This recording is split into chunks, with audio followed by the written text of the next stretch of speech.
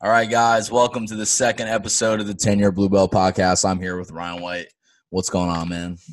Not much. How about yourself, Bruno? Dude, everything's fine. Honestly, it's not even worth talking about the fights this weekend. They're kind of garbage. So, Oh, honestly, I can't for the life of me even name any of the fights. I know I've seen it. It just hasn't stuck with me or anything like that. I just could not care less. yeah, honestly, man, I was looking through some of the fighters this weekend, and I think the two people fighting in the main event, Jessica Eye and Cynthia Calvillo, have actually both missed weight in their past fights, and the Marvin Vettori fight against Carl Robertson was supposed to happen at the last card, and Carl didn't Mm. make weight. It's just a bunch of guys that don't make weight, so not a I card I mean, want to watch. it's the UFC is in a really tough position here because they're trying to just get cards out, Yeah, even though they're limited with the roster they can use, and they have so many things working against them. I know Dana White has come out and sort of voiced his frustration with all of that amidst a lot of his stars saying they're either retiring or asking to leave and all that. He's like, everybody's fired. You're all fired. and he was just like, what, the world's on fire, whatever, you fight or don't fight, I really don't care. Yeah, man. That's the way it's got to be. I mean, what we talked about last week really came back, bit us on the fucking ass, man. What just came out 2 days ago, dude? Fucking Fight Island, dude. Fight Oh, Island. exactly. Yeah. Fight Island's happening. Yeah, honestly, yeah, props to them. It sounds really cool, and so I'm actually really pumped that it's happening. Yeah. And the fights that they've announced sound awesome. Sound so, fucking great, man. Yeah, I mean, I personally can't wait for that. I'm throwing out a chirp. Oh, sorry. As you were saying, that? sorry. Yeah, go.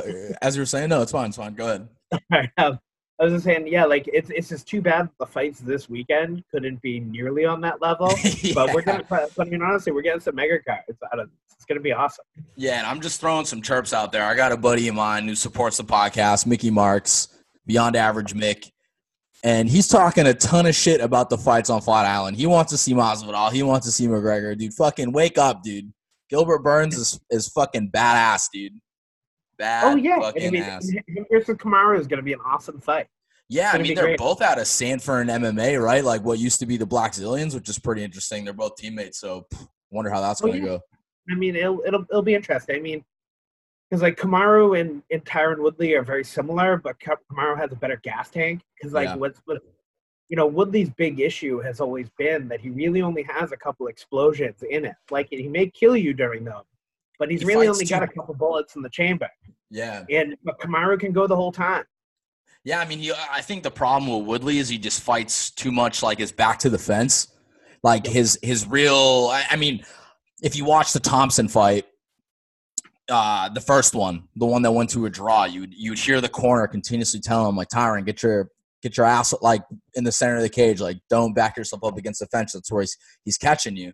So, I mean, he's kind of just driven this approach that he knows he's got so much power that he thinks when guys are going to come in, that he's just going to land that one punch and it's over. But we saw in the Burns fight, man, that guy can take a fucking punch, dude. So I think against Usman, it's going to be a super interesting fight. I mean, the guys both train together. I'm sure they spar a lot together. I'm sure they know things about each other that none of the public knows. So it's going to be a absolutely amazing fight.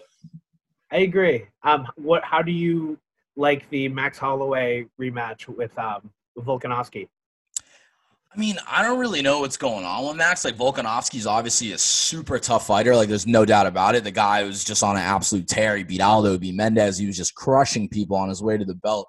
But, like, the classic saying goes that, like, you gotta beat the champion to really take his belt. I didn't necessarily feel that way in that fight. I thought that he kind of he did enough. And I think Holloway just didn't show up. But Holloway's had some time, obviously, to like revamp his training and see what he did wrong and come back. And he's got a really good team behind him. So I honestly see it going the other way. I think Holloway might actually even put him away within 5. Like, I could see it happening. Yeah. I mean, I would definitely like to see that just because I'm a big Holloway fan. Yeah. But what I think he needs to do, though, is just have a plan B. Yeah, for sure. Fight Volkanovski the way he fights everybody, and then when it wasn't working for him, he just didn't pivot at all. Yeah. Yeah. And you see this with a lot of fighters where they'll they have like their style, they have what's worked for them in the past, and then that's all they do going forward. Yeah. And you're just some people that's not going to work, and there's no, and he needs another plan of attack there, and so hopefully he can make the changes that he needs to, and then come back and reclaim his belt. Yeah, man. I mean, he's super tough. I mean, the only fights where I've truly seen Holloway uncomfortable in was the McGregor loss, where McGregor even tore his ACL in that fight. You could tell that he was very kind of weary of the movements and scared of that left hand. And then those 2 losses to Poirier, man, like those are the only times I think I've ever seen him really struggling. I mean, in the last fight, I don't think it was a struggle, but like you said, like a volume guy in Max Holloway is just going to come forward and put that jab in your face and give you different looks and just really try to hit you with enough punches that eventually you'll go down. But like you said, when it comes down to the plan B, I don't really trust Holloway's ground game, to be honest with you. I mean, we had a guy like Dustin Poirier finish the guy. I mean, I'm not talking shit about Dustin Poirier, but he's not a Brazilian Jiu-Jitsu black belt. And we're talking about Max Holloway, dude, the champ, and he's got no plan B. So I think, all right, to one extent, he's a little figured out, but these guys nowadays, man, he's young. He's not even 30 yet. I think he comes back and he can really put the pieces together and win it. I hope so. I'd like to see it. I think he's a good champion for the division, and I like having Max Holloway as a champion at 145. Me too. So, but we'll see how it plays out. Yeah. How do you feel about the trilogy, DC versus Ohio's best man, Stipe Miocic? I mean, I'm a big DC fan, and so I'm hoping he wins. Yeah, I mean, I thought he had the rematch up until the point where he kind of started fighting not so smart. Yeah, when he was getting caught with those body shots. Exactly, and Stipe just found it and dug in. I mean, it's impossible not to like Stipe. I would just like knowing that this is DC's last fight. I would, for his legacy's sake, I would love for him to win the belt back, go out on top, and then sort of right off in the sunset that way. But I mean, really, it could go either way. I think they're incredibly well matched. Yeah, regardless of how that fight goes down, Ngannou's fighting for the belt next, man. Regardless of how that fight goes down. So it's either, and if you think about it realistically, if Stipe wins, it's Stipe versus Ngannou, and if Stipe loses, the belt's going to be vacated. DC's not fighting for the title again. Like, he's not going to defend the belt. It's going to be, regardless of what goes down in August, it's going to be Stipe versus Ngannou. Yeah, pretty much. I mean, so with the vacant belt, who would they have facing Ngannou? Like, who would his next dance partner be? I mean, I got to try to think of it. I can't even really think of like a clear sort of number 3 contender who could fight Ngannou for it. You can always argue for Alistair, but I mean, Ngannou fucking destroyed him, man. Maybe that's what they could do to get John Jones to step up and fight him. Because like I'd watch Jones and Ngannou for the vacant heavyweight title, because it would feel kind of crappy if DC won, retired, and then Stipe just fought for it again. Like, yeah, man. I've always felt like the champion kind of should have to work their way back up. I mean, it's a little different in the instance of like Holloway Volkanovski, where Holloway lost, but I mean, it was a competitive decision. And he was also like on a massive featherweight win streak. So exactly. He's the most dominant champion of all time. It's like, but at that point, Stipe would have been 1 and 2 in his last 3. Yeah. And so like that wouldn't feel as great. Yeah, man, I'd love to see how it goes down. I think I'm going to give Stipe, like, I want DC to win, but I'm going to give Stipe the benefit of the doubt here. I really think that fight he had with Ngannou, he actually did take some big punches. And he had a quick turnaround against DC, and I think that we see it happen time and time again, man. Like, these guys go through wars, or in this instance, not a bad weight cut, but we saw it with the Joanna Rose fight, where we haven't seen Joanna get dropped like that ever since, but she was very active at the time. Stipe also very active at the time, and then fighting a guy that's as dangerous as DC. I can understand how that war with Ngannou kind of came out on the wrong end against DC, Yeah, and I mean, and part of me wonders too if maybe the first time around Stipe didn't really respect DC, because he probably did view, even though at that point DC was undefeated at heavyweight. Yeah. And much of his career was at heavyweight. He was at that point known as a light heavyweight. And so maybe Stipe didn't think he had to respect his power or, so he could just kind of stand in front of him. Yeah. And because he definitely seemed better prepared for for their rematch. But I would definitely hope to see DC win. Because, I mean, how can you not like Dan Cormier? Yeah, it's impossible. I was just watching some of his videos today about how he wakes himself up snoring in the morning, and that's how he woke up to finding out the news about his trilogy fight. So he's just a good guy, man. It's all give and take. I kind of hate him sometimes. I kind of love him sometimes. But at the end of the day, he's a family man. He's an amazing martial artist. I would have loved to seen it if at the beginning of his career, like, he's one of these guys, like a couture guy that didn't start fighting until he was like in his mid-30s, Yeah. Or let's say early 30s. Yeah, because I still remember watching him fight for Strikeforce and all that, and him sort of disrupting that entire heavyweight tournament that they did, and yeah, he's just such a fun guy to watch. And granted, Stipe's, it's impossible not to like him too. God, the guy's still a freaking firefighter, and even though he really doesn't need working, and but he's just a good guy. Yeah. But we know this is DC's last one, and Stipe is probably going to keep fighting. I'm going to hope that Cormier takes it. For sure, but what I was trying to get at was that, like, imagine if Cormier at one point had this trajectory, like this Aaron Pico type guy, like straight out of wrestling, like wanted to be a mixed martial artist. Like, let's just talk into the realm of possibility here. What do you think that DC would have looked like as a middleweight, man? Because he's chubby, dude. He's not by any means, for his height, man. He's a chubby dude.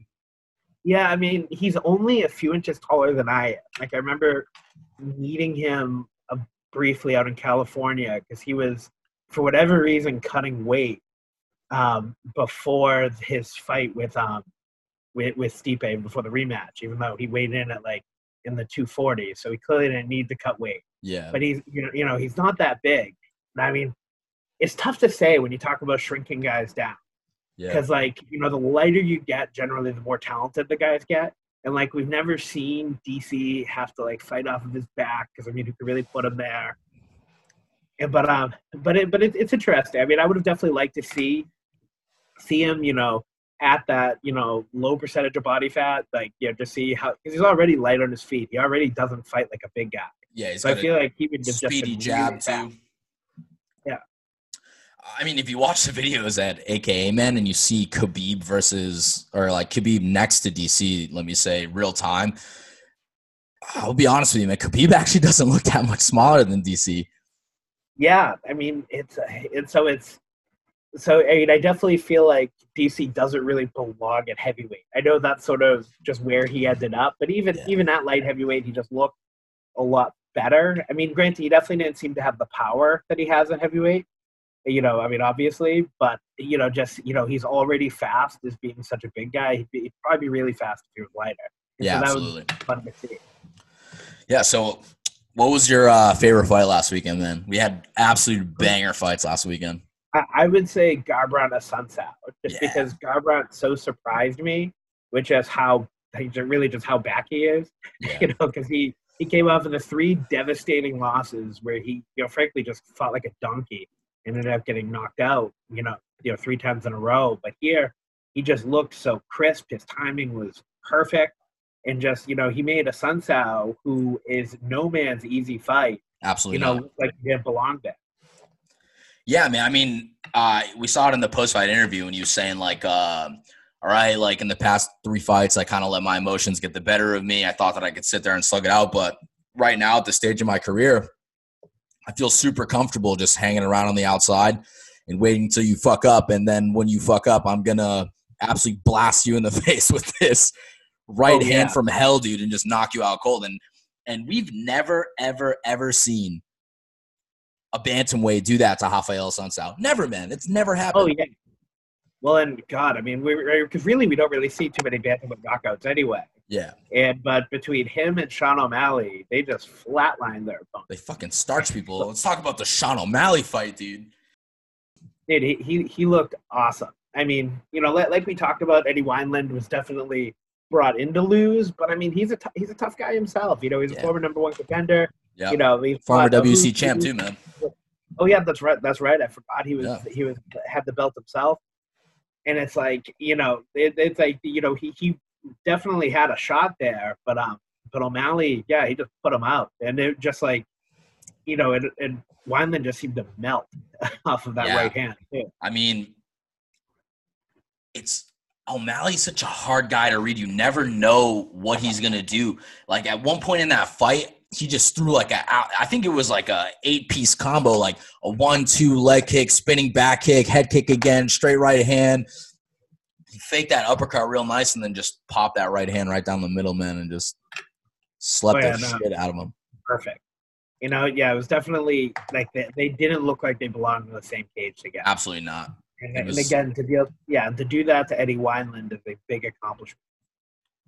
Yeah, and the biggest surprise of that night, let's talk about Sterling versus Sandhagen, man. 1:20 seconds is what it took Aljamain Sterling. I was talking shit. I said that I didn't think that Aljamain could finish Corey Sandhagen, and he fucking rode him like a backpack. Yeah. Put his arms around his neck and squeezed the shit out of him. Absolutely.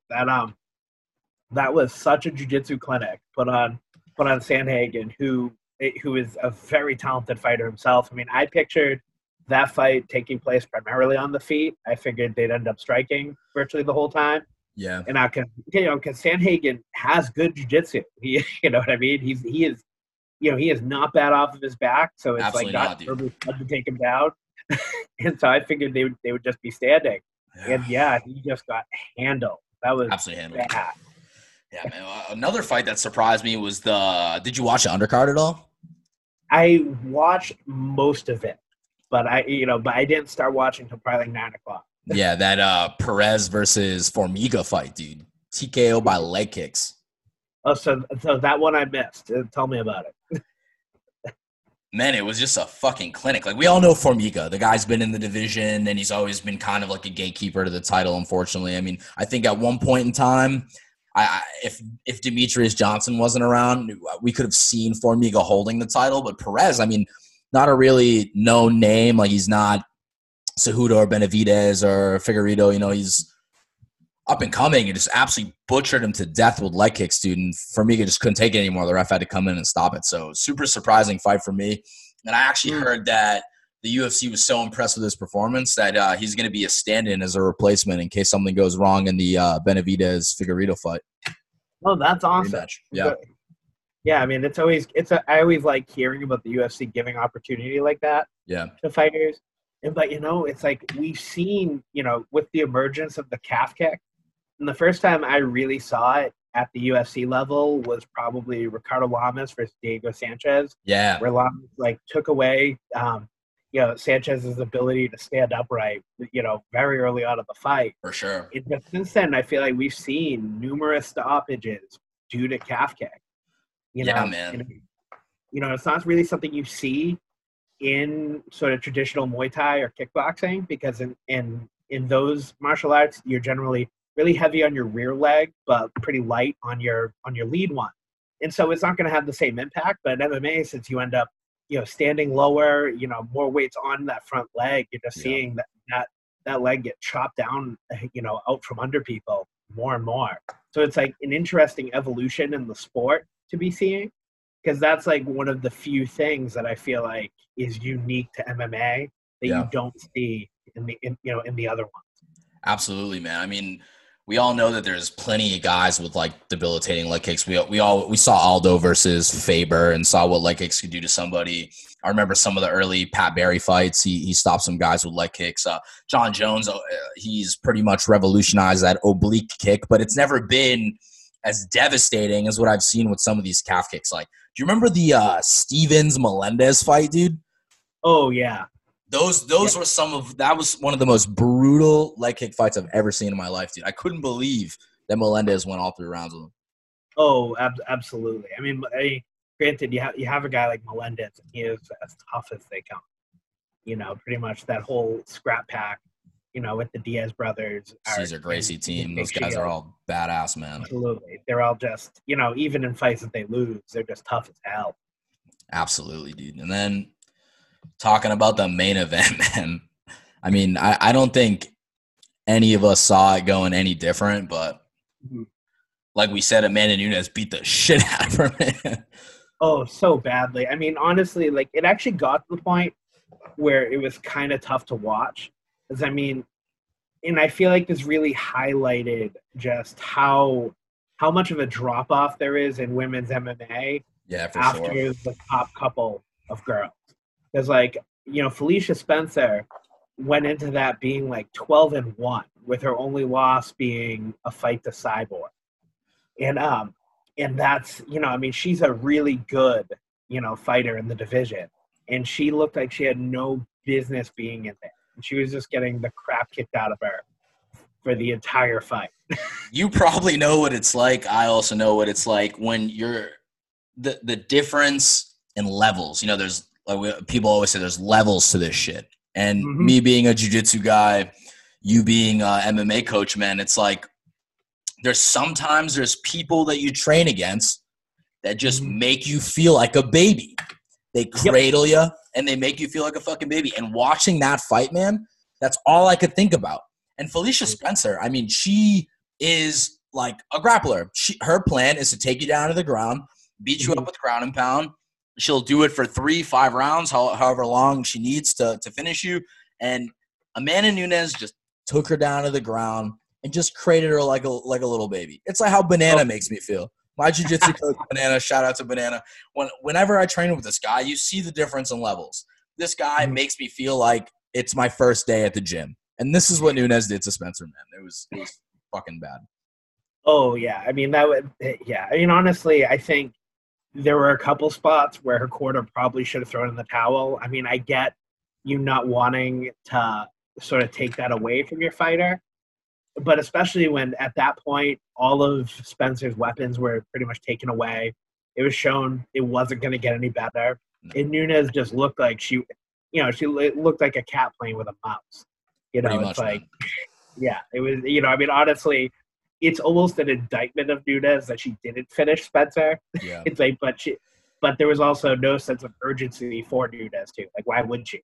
Yeah, but honestly, shout out to Felicia Spencer. Like, the chin that woman has is most people. I mean, those are punches that knocked out Cyborg in the first round. And okay, absolutely. Like I said, in the last take I thought it was kind of one of my takes was I was assuming that maybe it would kind of look like the Raquel Pennington fight where, you know, they're friends and, you know, go back a long way. And you kind of saw it in the Pennington fight that Nunes honestly kind of felt a little bad for her. And that she was taking the fight slow. And there were times in that fight where I was convinced that Nunes could have starched her and won. And I think that's kind of what we saw with Spencer. And that's what we're seeing with Nunes. Like, she literally handles people so well that when she feels like she doesn't have anything to prove sorry to Felicia Spencer, like a win against Felicia proves nothing for Nunes's career. Yeah, really. It doesn't really show up with that spectacular knockout. Absolutely. I mean, the reality is the win was a given. Nobody was wondering how that fight was going to go. You know, they were just sort of wondering how long it was going to last. And so, you know, yeah, I mean, Nunes really hurting her wouldn't move the needle any further. Nope. And so I can see why she would kind of hold back a little bit. But I mean, honestly, it's probably worse in the long run for Spencer that she ended up taking 3 times as many punches that she needed to. Yeah, absolutely. Put away fast. The significant strike ratio, I think, was 3-1, man. I think Nunes landed somewhere around like 120, and Felicia Spencer landed 44 in the fight. So that's I actually couldn't believe that the rounds were that the judges scored at 50-45. Like, I could have easily seen like a 50-43, 50-42. Oh yeah, I mean, crazy rounds. I mean, honestly, I can't remember any real offensive moments that Spencer had. Nothing. So like 44 significant strikes actually sounds a bit high. I mean, granted, of course, at this point, you know, the fight was almost a week ago, but yeah, I can't remember any real spots that Spencer had. And you know, and yeah, that's isn't meant to talk poorly about her in any way. I mean, she's one of the best, you know, fighters in the women's division. Absolutely. there, like you said, there's levels to this shit. There's levels to this shit, man. Yeah. Yeah, there's just she's nowhere near Nunes. Absolutely not. And like I was mentioning before, I think that this is going to be like until we see somebody in that division that can really put a notch on Nunes's belt, I don't see a finish coming out of Nunes anytime soon. I think she just babies opponents. Because if you think about her past fights, the Rousey fight or the Tate fight, let's start with the Tate fight. Main event, UFC 200, time to shine. What does she do? She goes in there and she beats the absolute shit out of Miesha Tate on the feet, takes her down, chokes her out. Let's fast forward a little bit. Then there's all this hype. Okay, maybe the Ronda fight against Holm was a fluke. Who knows, like, what her real abilities are. Nunes literally went in there and she took America, not even just America, just women's MMA poster child and just put her on a cross, dude. Absolutely destroyed her. Then we fast forward again. We have the Holm fight, right? Yeah. Holm's known for that high kick knockout. What does Amanda do? She's got something to prove because everyone's saying, okay, you're not going to be the GOAT unless you beat Holly Holm. Knocks her out at her own game with a fucking big old head kick. And then they throw her another bone. They say, okay, now you're really only going to cement yourself if you beat the consensus greatest women's fighter of all time, Cris Cyborg. And she did it in under a minute, 30 seconds, dude. So until we find people of that caliber, I just don't see any freaking way that Amanda Nunes will go in there as motivated as we see her in her previous fights. Yeah, I can see that. I mean, it's similar to, the behavior Anderson Silva used to show. Yeah, exactly. When he fought guys that were clearly beneath his level. Yeah, great example. He'd just play with them like he did with Talis Latis or Damian Maia and Patrick Cote. Yeah, I mean, and so it's a tough situation, but because I also can't think of anybody else for Nunes. I mean, maybe Shevchenko, but it's like even that's not super compelling. I mean, she beat her twice already, so where's the third fight going to be? Yeah, exactly. And so, like, why should we care? That's why Nunes is kind of in a tough spot because there has been very few fighters in history in either boxing or MMA where the single fighter will sell the show. Yeah. In MMA we have Conor, Brock Lesnar, maybe GSP. Yeah. But but generally it's the fight that sells, not the fighter. And Nunes, unfortunately, is not one of those single fighters that sells. Yeah, I 100% get what you're saying. It's like, that's going to hurt her payday. That's going to hurt her marketability. And it's tough because she's also, I know she's been very outspoken in the past about not getting the push that she felt like she deserves. Yeah. But because of the nature of the business, a lot of the marketing comes, on the fighter's end. Like Kevin Lee famously would make his own interview, and then on a higher level, like somebody like Conor McGregor, he always marketed himself. For sure. And so then the opportunities the UFC did give him, were super successful because he was already a brand at that point. Yeah. But Nunes never really done that sort of outside work, aside from the media opportunity that the UFC gives everybody. And so it's a tough spot that she's in because I don't think people are going to be lining up to watch her fight. Especially if she starts going on a decision streak.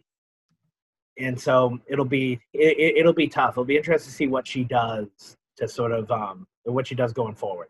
Yeah, absolutely. I mean, on a cultural standpoint, you see it a lot with the Brazilian fighters. Like, let's talk about all the Brazilian champs we've seen. We've got Jose Aldo, Anderson Silva, Junior Dos Santos, Rafael dos Anjos, Amanda Nunes. We've got a laundry list of fighters that have been champs in the UFC, but it kind of, I guess, derives to that the difference between the kind of glamorizing of mixed martial arts and kind of putting it into this light where it is kind of a big show now, where they want people to market it, and that fine line between martial artists, right? So you get a lot of guys that put on a front and they sell pay-per-views like Chael Sonnen. He's probably one of the nicest guys alive, but the guy can talk shit.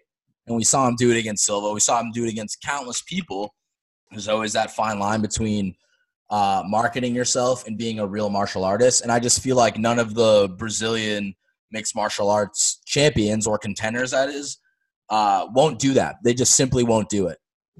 I agree. I mean, honestly, I feel like people forget, but Aldo kind of needed McGregor. Like that, even though he ultimately lost, that helped him as much as it helped Conor. You know, and I mean, it's same with like Nate Diaz. I know he's not Brazilian, but that was a similar situation where they were both, like they were popular enough, but nobody would, very few people were buying the pay-per-view to watch Nate or to watch Aldo. Because Aldo's numbers were not great prior to that. Nobody gave a shit about fighting Ricardo Lamas or, or any of these other people when he was on his big streak. But McGregor put the spotlight on it. He played keep away with his belt. What I mean? It created a big conversation around him and brought a lot of eyeballs to Aldo. And then he was able to take that and run with it. Yeah, man, I completely agree with you. But like we said, I mean, it's coming to this topic about selling fights. We were talking about it earlier. We've got a lot of guys now that are absolutely refusing to fight for lack of pay. So we got actually, to McGregor's credit, he's not even asking for more money because he knows he's going to get paid anyways. This guy just wants to fucking fight.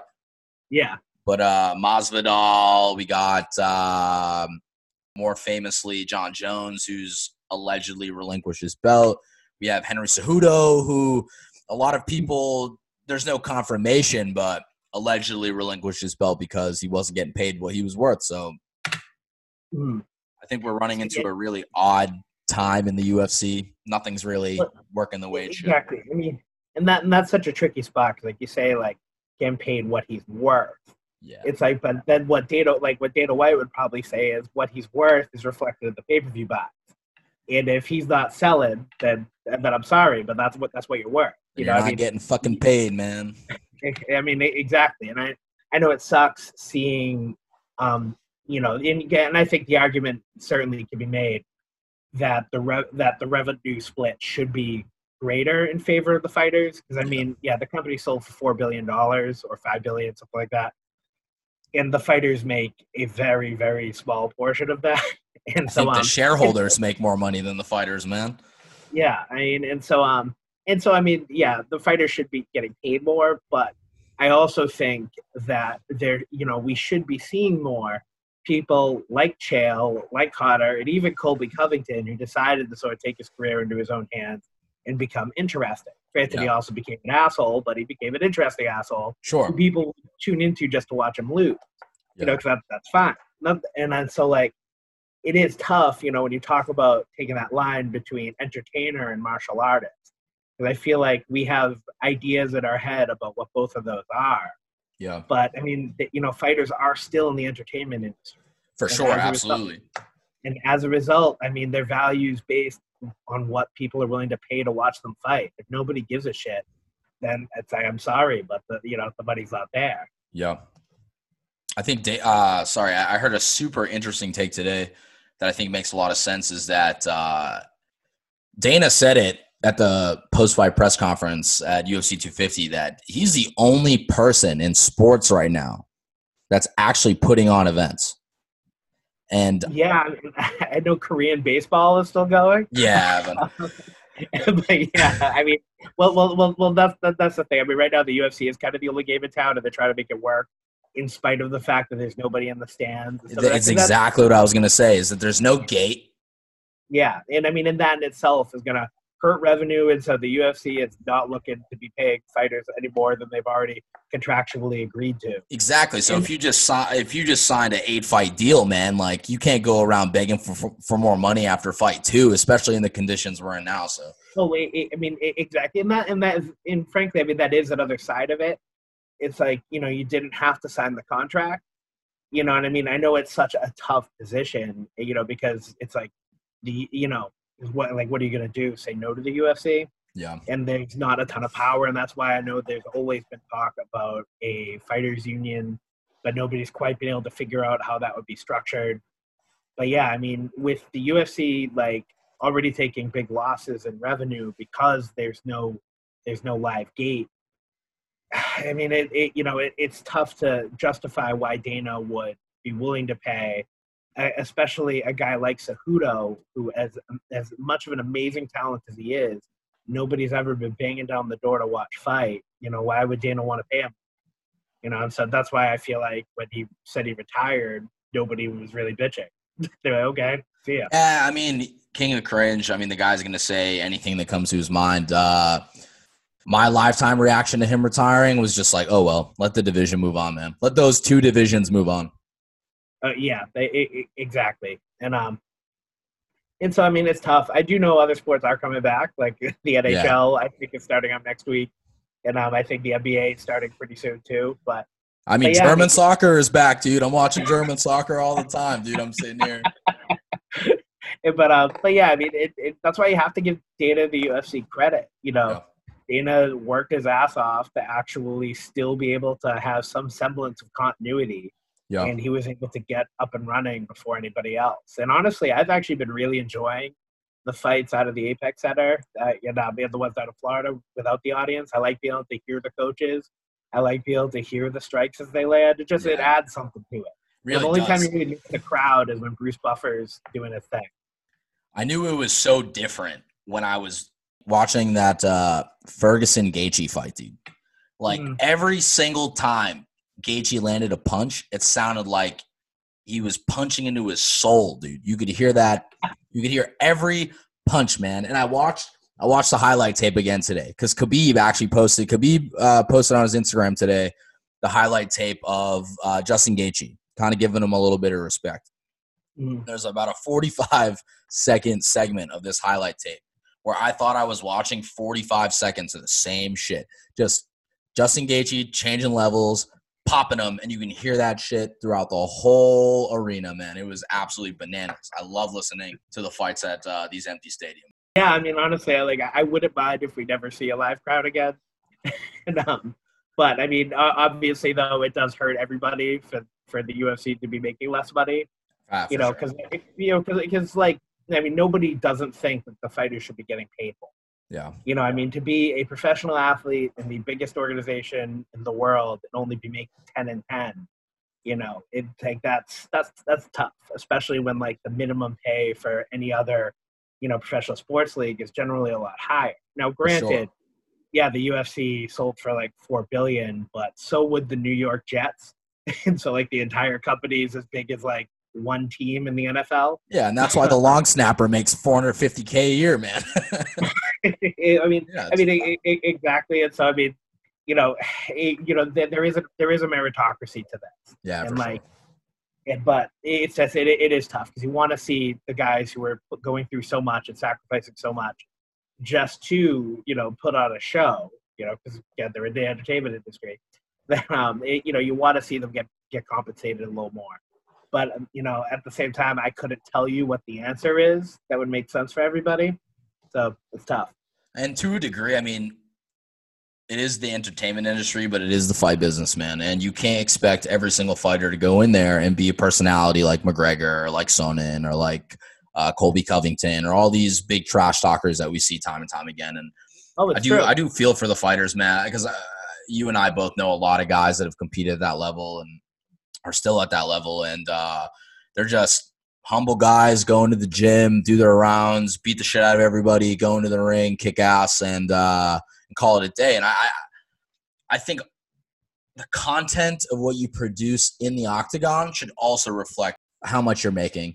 I mean, I know they have bonus incentives and things like that, and unfortunately, the UFC is such a new sport that not everybody tunes in to every single fight, which I can understand, but in a perfect world, you'd see guys making money for what they produce in the cage. Yeah, it's true. But I mean, and again, to sort of, I guess, take the business side of it, one would argue that what they produce is evident in the people who are going to buy the tickets. Yeah. You know what I mean? Because that's the direct reflection. Because, I mean, unfortunately, they could get anybody to fight. Yeah. It's like, but can they get people to sell? Sure. That's an entirely different situation. I mean, there are little things. Yeah, nobody's expecting to find a guy like Conor McGregor who both has the personality and the charisma and the ambition to sort of do what he did is incredibly rare, and that's what makes it special. But there are some things you can do, like when they ask you who you want to fight next, don't just say anybody who Sean Shelby puts in front of me, like, just say a name. There doesn't have to be a story, because then they can make that into a story. Like the UFC loves it when you kind of do their job for them and just call somebody out.